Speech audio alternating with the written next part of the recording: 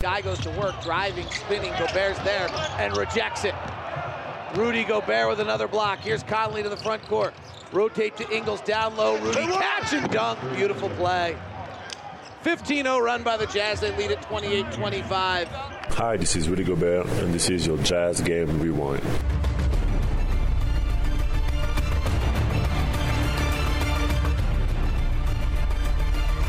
Hey, this is Andrew Sorensen, and welcome to your final Jazz Game Rewind of the regular season. The Jazz headed into this game knowing that they had to win to secure the number one seed, and they did just that. They finished the season on a high note.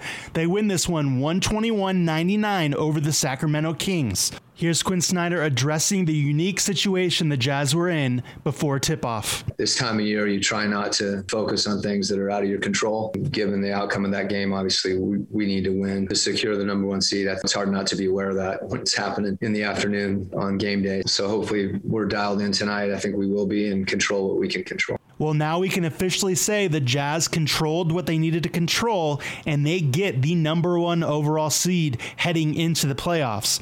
That being said, they won't know who they play until the middle to late part of this week. There really is two sides of the coin when it comes to the play-in situation. The Jazz get a nice week-long break, but they don't get quite as much time to prepare for their opponent as some of the other teams in the playoffs whose playoff matchups are already set. That being said, those teams that are in the play-in games only get a few days off before their regular first-round series starts. For the Jazz and the Suns, they get the longer break, they get less time to prep, but they get a less rested opponent. Now, getting back to the game tonight, the Jazz, knowing they needed to win, put all hands on deck, except, of course, Donovan Mitchell, who we hope to see starting in the first round. That is yet to be announced. We will see when Donovan actually comes back. Mike Conley's second game back after the hamstring. 21 minutes played tonight, 11 points, 9 assists.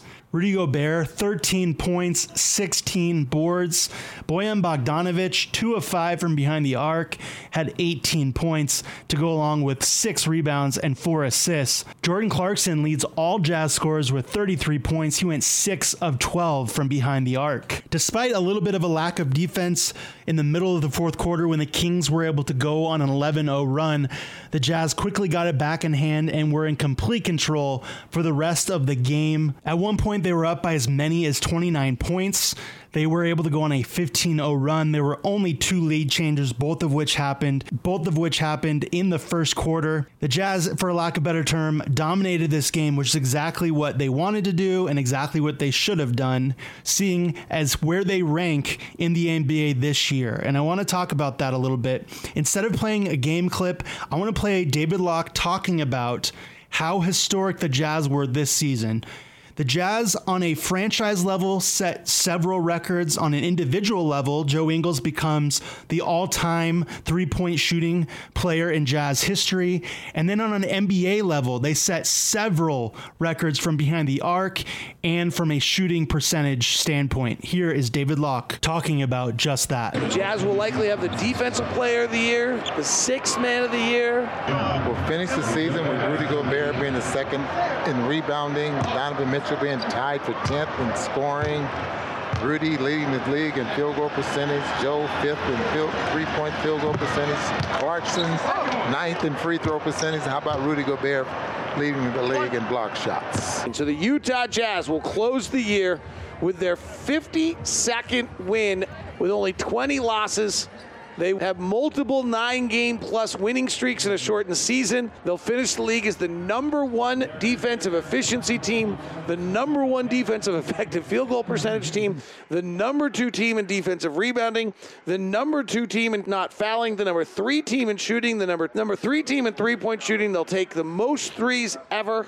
They'll be the first team to take this quantity of threes at this percentage. It's incredible. Just an unbelievable, remarkable year.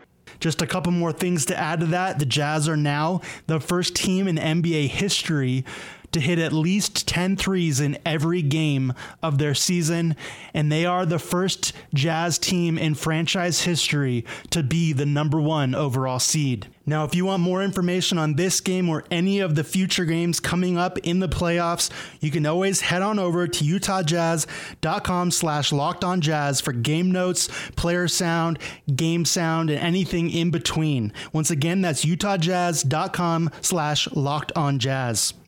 Now, usually at this time, I tell you who the next opponent is going to be.